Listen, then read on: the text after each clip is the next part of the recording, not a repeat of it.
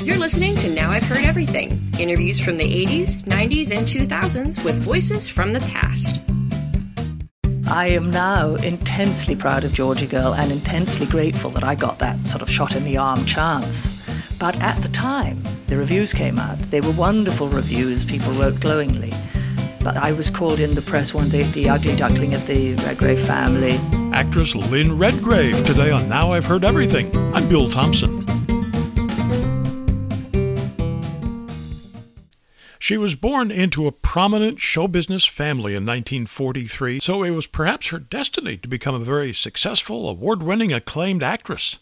Lynn Redgrave made her theatrical debut when she was still a teenager, and by the early 1960s, she had already appeared in several movies.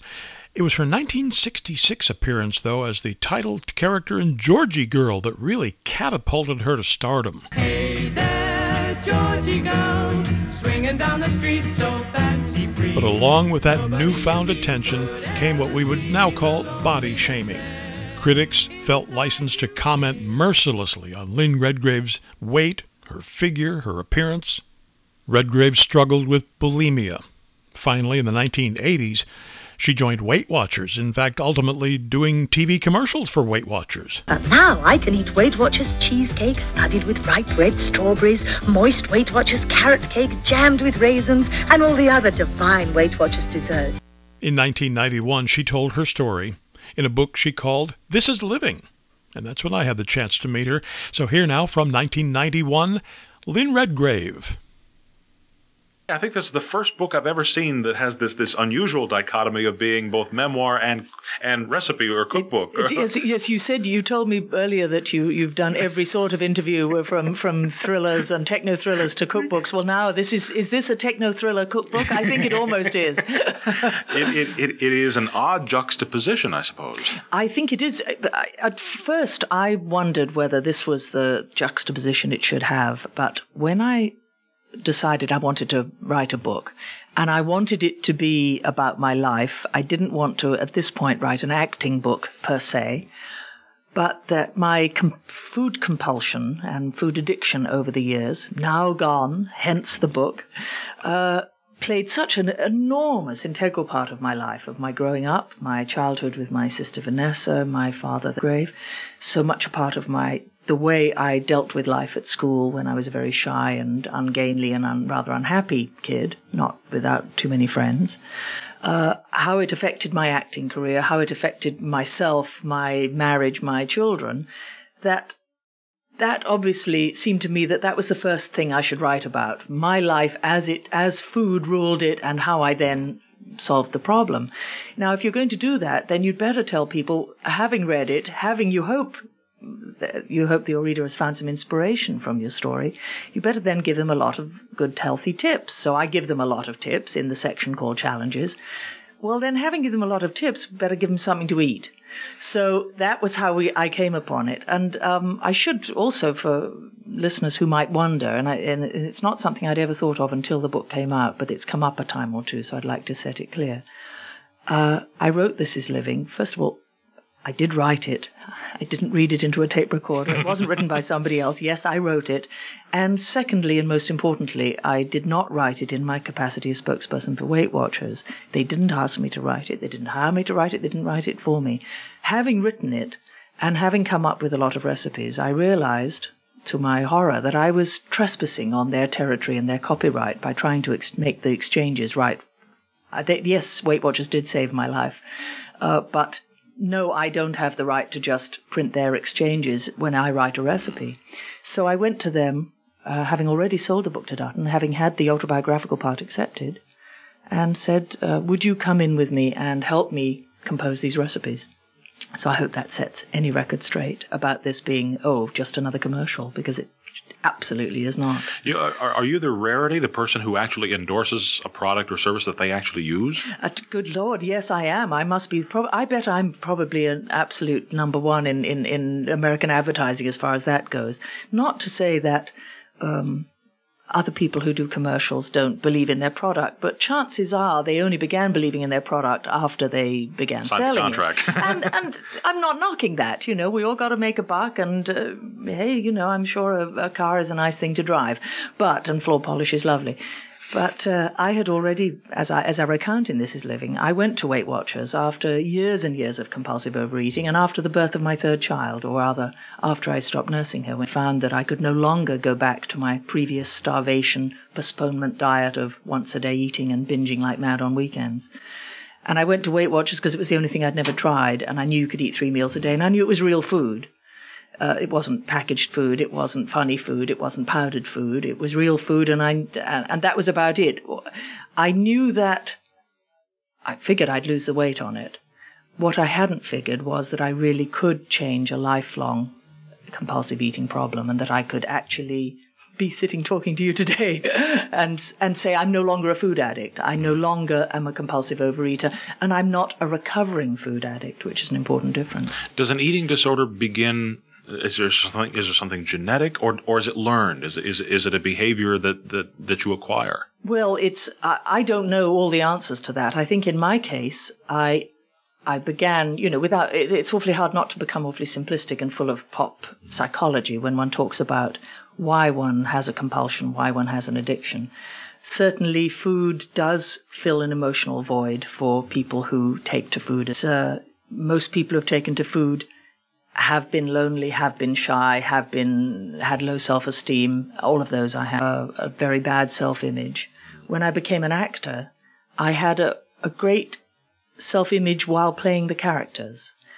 One of the reasons, in fact, the main reason I became an actor was I thought it would be so wonderful the day, and what exciting people one could be. I mean, there was no limits to what I could be. I still find that the most exciting part of acting.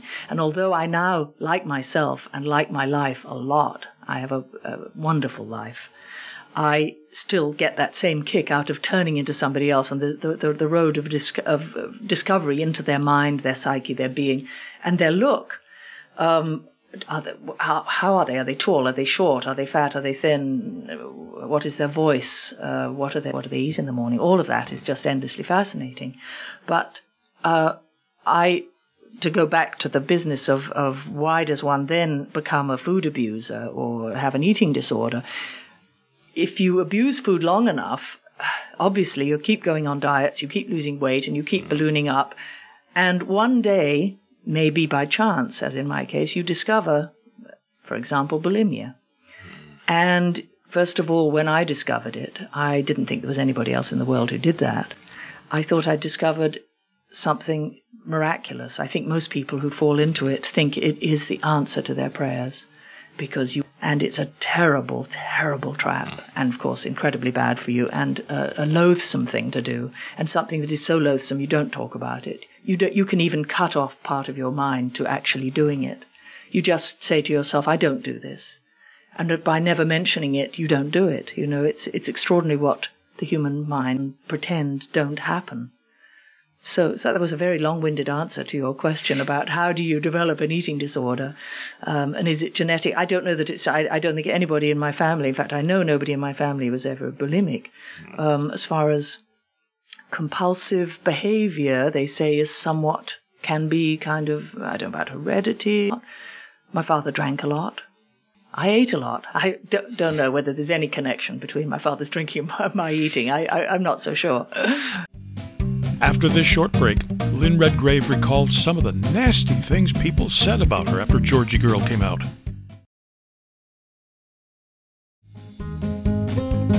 Now back to my 1991 interview with Lynn Redgrave. There are those who question, though, whether any of us really needs to be thin. There was a time not that long ago when it was very fashionable and considered very attractive for men and women to be a bit portly. Absolutely, though. I mean, the great artists of the past, Rubens for one, just loved those lovely buxom ladies, and I absolutely would not want, particularly women out there, to think that my statement, This Is Living, and my book, This Is Living, is saying we must be thin. I think that women have had a rotten deal on that through the media, through the mass media and advertising. Through what men have demanded. And what men have demanded, yes. We've been led to believe that we're not perfect if we're not thin. I am saying in This Is Living that thin and being a size 8 is where I'm comfortable at 5'10". I don't think you've got to be a size 8 or a size 5 or a size 12, anything. What you must be to have a fulfilling life and to be full of the energy that we need to do all the other wonderful things that as women and men we want to do, you must find a place of peace between the inner self and the outer self, so that when you wake up in the morning and face yourself in the mirror, and when you look in mind and are alone with yourself, which we spend much of the time being, we are happy with both the exterior and the interior. And for years and years and years, it was a bit, when you go to I don't know if one does it anymore, when you go to have your eyes tested, when I was a kid, they used to sometimes give you eye exercises where you looked at one of those 3D machine things, and they put two images, and they'd start off as a 3D image, and then they'd sort of turn a handle, and the image would try to pull apart, and you had to frown and concentrate and try to keep the image as one. And that was a good exercise, they said, for your eyes. Well, I felt for 25, more than that, 37 years or 38 years, I guess I was 38 when that the image outside and the image inside, I never could get them together. Couldn't make it happen, except on the stage, where I could be absolutely, or on film, I could be absolutely objective about the outer and inner character. That's sort of my forte, is being a character actress. I'm at my best playing somebody very different from myself, as anybody who saw Baby Jane would know. That's what I'm the most comfortable with, is finding somebody who I can feel like and be like, and I'm absolutely super objective about being able to look in the mirror and say, yes, now that outer person is now the right inner person, and they all fit together, but I couldn't do it to myself for years and years and years, and serving is about, and I suppose I'm trying to, yes, it was a cathartic experience to write it, but I would hope that people will identify with it, and in seeing it written down, maybe feel brave enough to speak their problems for the first time, and then once you admit you have the problem, that's it. Was your ego thick enough and strong enough when Georgie Girl came out that you could read a review that mentioned that pudgy, poor Georgie yes. Girl, no. and you were you able to separate? They were talking about she was pudgy. You're not pudgy. It was horrifying. I am now intensely proud of Georgie Girl and intensely grateful that I got that sort of shot in the arm chance that all young actors long for. The film that just suddenly catapults out of nowhere and gives you that great rocketing chance. But at the time, while I was making it, of course, I loved it, being with James Mason, Alan Bates. We had a wonderful director, Silvio Narizzano. That was heaven. Then when it came out, there was all that sort of excitement, but I had to sort of watch myself with my face half turned away, but then I could say, well, that's the character. Then, as you say, the reviews came out. They were wonderful reviews. People wrote glowingly, but they all talked about the back of the bus. She looked like the back end of a truck. She's, I was called in the press the ugly duckling of the Redgrave family, the black sheep, the black swan, the plain one, the plain Jane, everything. And I did find it unbearable. Now, I wouldn't have found it unbearable if I knew deep down in myself that's the character. I have no personal vanity about who I play. When I played Baby Jane, I don't mind that this bag's under my eyes and I have a pot belly. That's Jane. Yeah. And I can be objective. That's because I'm now secure. But I wasn't secure then. I wasn't secure in who I was. And when I recount a little saga in This Is Living about going to the Berlin Film Festival and standing next to the screen, which is a very unnerving experience anyway, because the screen's so big. And so naturally anybody looks distorted on it. And I looked up at this very distorted, huge face, 5 times bigger than me, which was me as Georgie. And that was the first time that I realized that other people saw me as I actually truly was, and that they certainly couldn't tell that inside, somewhere, in my mind and in my emotions, I was an actress who could be anything, who could be Juliet, who could be Medea, who could be Baby Jane, who could be Georgie, but could be all of those things. And nor could anybody I met see the sort of young woman that I wanted to be, that I thought I was. I was, but it was all under this heavy coating. And, I dedicate This Is Living to my husband, because I met my husband shortly after I made Georgie Girl, and I had just been on a crash diet and had got thin. I'd just begun my famous postponement diet, learnt from my childhood friend, Doris Langley Moore, a wonderful, wise lady who told me about how she gave up smoking by postponement. Just, at lunchtime I'll have the cigarette. No, I'll postpone it till tea time, and that's how she gave it up, and that's how I was. But I met my husband thin, been indulging in abuse, and I say in my dedication of This Is Living for John, well, I'll have to read it because now I've dried up on it. I'll read it to you because I think it's really nice, and then if John hears this, he'll hear it. For John, who has opened my eyes to myself, who has been a part of every good thing that has ever happened to me, and has loved me through fat and through thin. And you can't ask for much more than that. And I'd also hope that maybe I get a lot of letters from women whose husbands and loved ones do not love them through fat and through thin. They love them thin, they abuse them fat, they taunt them, they shame them.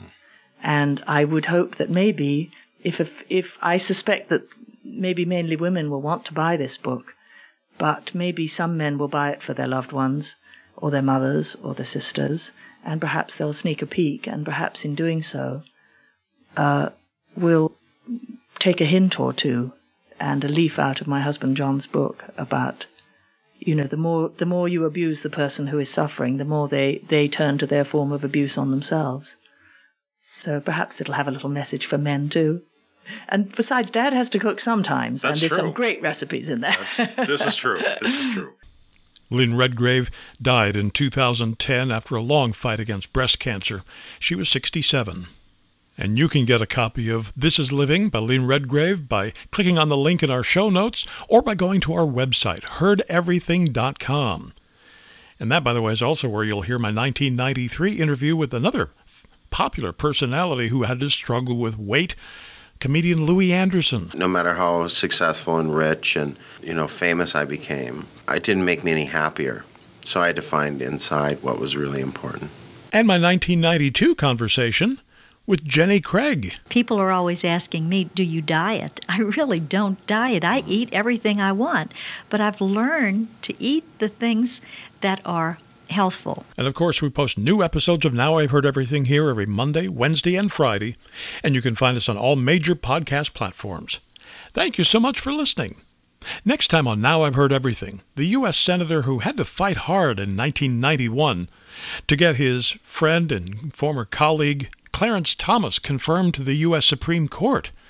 My 1994 interview with former Senator John Danforth. After Anita Hill testified, he was totally shocked, and he came to my office, and just the two of us were talking, and he said, you know what this is, Jack? This is a lynching. This is a high-tech lynching. That's next time on Now I've Heard Everything. I'm Bill Thompson.